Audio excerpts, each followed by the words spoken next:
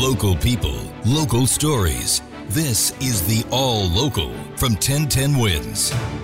I'm Kathleen Marple-Kalb, and here are today's top local stories. A missing woman is safe, and the questions are just beginning after she was found 3 weeks after going missing. 46-year-old Samantha Primus, who is deaf and has limited communication ability, had not been seen since she was released from Queens Hospital Center Christmas Eve, until her family and two Good Samaritans found her in the subway. Sister Jelaine Primus says they got a tip that she was riding the number 1 train, and they found her at the Bowling Green station in Lower Manhattan. She looked disoriented, tired, and she dehydrated. She was all of this. She looked lost. Samantha Primus, who apparently survived in the subway for 3 weeks, is being treated at Methodist Hospital in Park Slope, said to be dehydrated and suffering a leg injury. She had been at the Queens Hospital a day after she left a different sister's house to return to their mother's home and was instead found lying in the street. The Primus family now says they're considering legal action against Queens Hospital Center. Their lawyer, Sanford Rubenstein, says the hospital didn't do its job. Clearly, if Queens County Hospital did release a woman who cannot communicate, who is autistic, who is deaf, who is mute, into the street, simply with a list of names of shelters, then they clearly not only were negligent, but also were uncaring, cruel, and inhuman.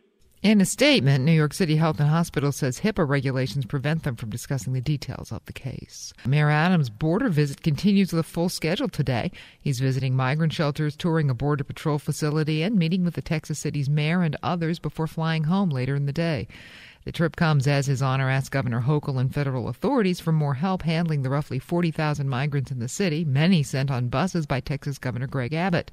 New York's Governor Hochul's thoughts? This is an issue that is heartbreaking for all of us to see these individuals who traveled so far under such difficult circumstances just in search of the American dream. And I told the mayor we'll be continuing to help him. We have been helping him for many months and will continue to give him support. Adams has said the migrant crisis could cost the city as much as $2 billion, double the initial estimate. He is expected to hold a news conference before he leaves El Paso. Of course, stay with 1010 Wins for the latest developments. Some spiffy new restrooms are opening up in the subway system tomorrow. Starting at 7 a.m., 9 stations open 1 men's and 1 women's bathroom each. All of the restrooms in the system were closed during the pandemic, and during the closure, the authority did some renovations, including new faucets, lighting, and paint. The bathrooms are some of the busiest stops in the 5 boroughs, including 161st Street Yankee Stadium, 14th Street Union Square, Kings Highway, and Fulton Street. All will be open 7 a.m. to 7 p.m. and close at noon for an hour of cleaning. And the sign is back. In Williamsburg, Brooklyn, the Graham Avenue of Puerto Rico street marker has been restored after protests when city crews took it down and replaced it with one reading just Graham Avenue. Many local residents were concerned that gentrifiers wanted to play down the neighborhood's Hispanic roots, and that touched off a social media firestorm. Brooklyn Borough President Antonio Reynoso says that was a mistake, and he tells 1010 Wins he wants to know how it happened. They refused to let me know how they got there. They said it was a mistake and that they replaced the sign. My question is, who decided, who was the person that said, let's start taking down these signs that are meaningful to people and replace them, and that they didn't think that that was a problem? DOT tweeted that overhead signs don't usually include co-named streets, but they also said Graham Avenue is an important exception, and it was restored. They got him. Police arrested a guy who groped a 14-year-old girl on a number 1 train during the morning rush hour in November. 35-year-old Rafael Rojas Gonzalez of Brooklyn arrested Friday. He's now charged with forcible touching and other offenses. This happened November 15th, around 7:30 a.m. Police say the girl was standing on the northbound train at the Broadway and West 66th Street station, and the guy just came up behind her and grabbed her. Police released photos of the suspect and later tracked him down. At JFK Friday, Delta 1943, cancel takeoff clearance. That is the sound from Delta 1943, cancel takeoff as clearance. a Delta 737 had to abort takeoff when an American 777 crossed in front of it on the runway.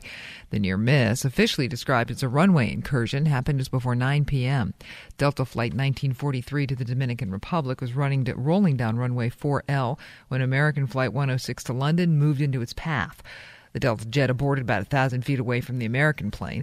The Delta flight, with 145 passengers and 6 crew on board, returned to the gate and took off yesterday morning, 15 hours late.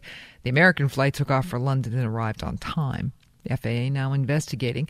There's no comment from American. Delta says it will work with the FAA.